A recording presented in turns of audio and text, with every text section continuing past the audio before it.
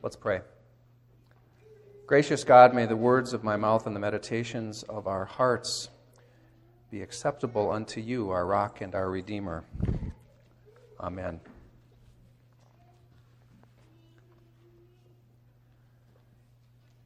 Ever felt like your life was off track a bit, where you needed to get back to what you really value, what you really believe, where you needed to return to who you really are? The Israelites were having one of those times. There were actually quite a few of those times. They had lost their way and their identity.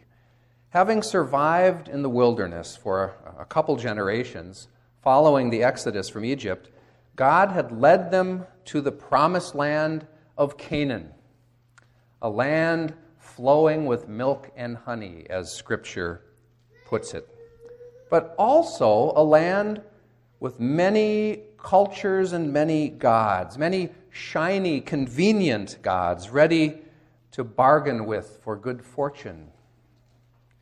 The Israelites gradually began blending into the diverse cultures around them without discretion, thinking they could still be loyal to Yahweh, the God of Israel, while also worshiping local gods freely.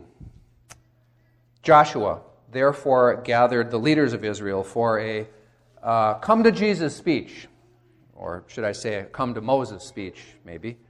See, Jesus' time was still over 1,000 years away at this point, while the revered Moses had just led them before Joshua took over. Choose this day who you will serve, thundered Joshua.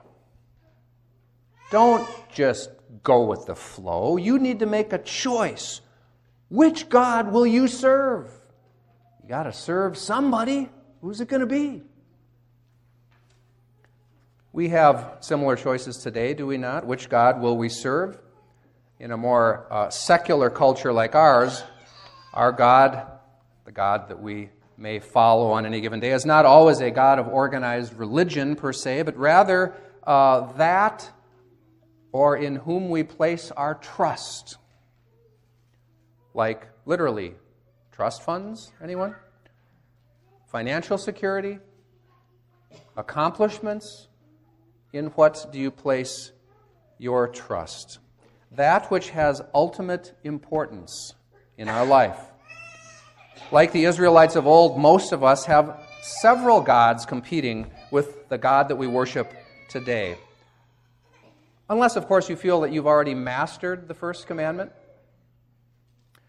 The verses today tend to focus on Joshua's rally cry to choose this day whom you will serve. And yet, did you notice as Paul was reading it that most of Joshua's speech consists of what? Telling their story again. About, for instance, how God made a covenant with their great-great-great-great-great-grandfather Abraham, blessed Abraham and Sarah with descendants, delivered them from slavery, no less, sustained them in the wilderness with manna, led them into battle, protected them from their foes, brought them to the promised land, and so on and so on.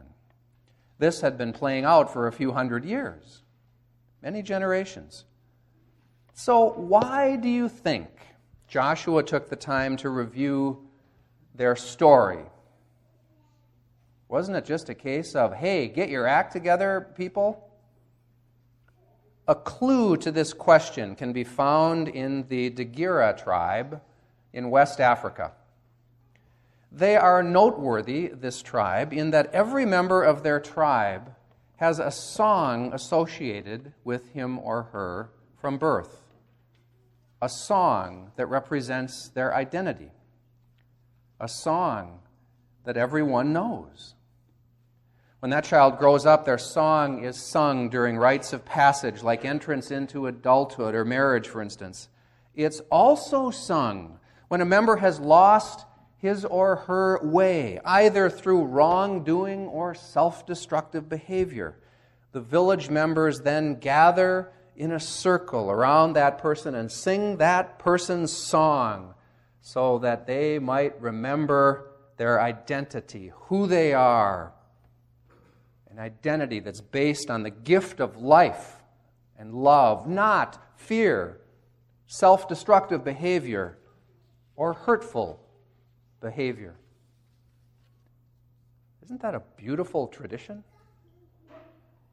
The people of Israel had a song too, did they not? Not so much as individuals, but as a people. Their song was their story, a story that needed to be told and retold over and over again. Why? To remember who they were, and as Jenny reminded us, also to remember to whom they belong. And equally important, to remember how faithful God really is. Oh yeah, remember what God has done for us? Wow. The Israelite leaders to whom Joshua spoke were 2 or 3 generations removed from the Exodus in Egypt and the receiving of the 10 Commandments. And yet, this was a part of their story too, and they needed to have it sung for them. What they had known was a God who blessed them with the land of Canaan and was with them through war and peace, guiding and nurturing, empowering. Their song and their story was about the incredible faithfulness of Yahweh, the God who said to them, I will be your God and you will be my people. And you are blessed to be a blessing to all the families of the earth. For the Israelites, over and over again, the way forward for them always began with looking back. Looking in the rearview mirror, for that told them who they were and, in many ways, where they were going.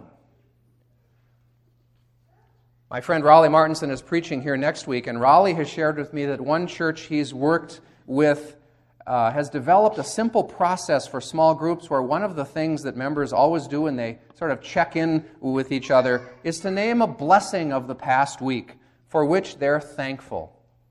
Practice of gratitude. We've done that here.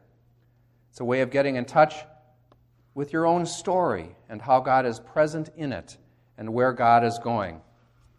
The passages in Joshua remind me of a wonderful scene. It's actually the closing scene of Mad Max Beyond Thunderdome. Don't be frightened. The scene is not weird. A little bit. Unlikely choice for a sermon, perhaps. The movie takes place in a post-apocalyptic world, probably nuclear, that has left Sydney, Australia, nothing but a ghostly shell. This aspect of the movie is more perhaps like the devastation of the exile period for the Israelites. For our purposes, what's interesting is that with a band of survivors, there is rebirth and optimism because, curiously, they feel blessed. They feel blessed to have a story that is holding them together. And the telling of their story every day is how they ground themselves in their identity and in hopefulness. All of this in their own strange syntax. What is our tell? Who's doing the tell today? What is our song? What is our story? It's the same one as Joshua and the Israelites, but with some additions. Prophets have been added, like Isaiah, Jeremiah, and Ezekiel. Kings have joined the story of our story, like David and Solomon. And of course, there's Jesus, the very center of our identity as Christians. In looking back, because of what we see there, we have confidence and hope to move forward, to exercise our free will and choose God. This we can do because God has already staked a claim on our lives and chosen us. God has shown up. And no, that doesn't mean that our lives have been a bed of roses. We're not pretending. It means God showed up not only in the beautiful roses, but in the thorns too. Israel learned this in the wilderness and in slavery. We have learned that God shows up in a crown of thorns, in fact. What about your own tell? Your song, your story. The one that's just yours. You might say, well, I'm not sure I have a story worth telling. I'm not sure I have a faith story.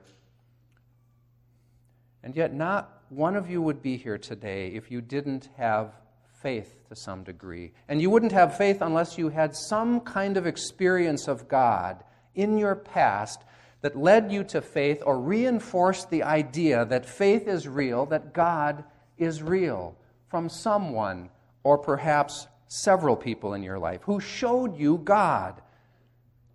Something happened in your head, in your heart, in your emotions. What is that song for you? What do you see in the rearview mirror? Every single one of you, I submit to you today, not only has a faith story, but a rich one at that.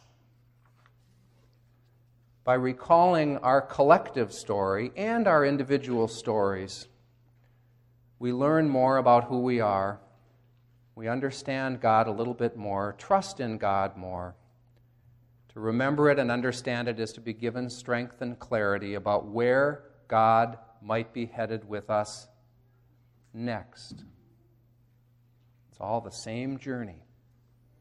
In your bulletin, you will find, or perhaps it was just handed to you, a half sheet with the words, "A time in my life when I think God was blessing me." Go ahead and write something down, if you like, anonymously. Put it in the offering plate as your part of public offering today. That is a little piece of your faith story, whatever it is that you put there. If you want this to be confidential, write that next to your blessing. If we have enough offerings to share, we might even post them again next week or the week after, again, anonymously, unless you don't want that shared. I think putting a bunch of them together would be a beautiful song of ours. And maybe it's a part of your song that you wish to share. Amen.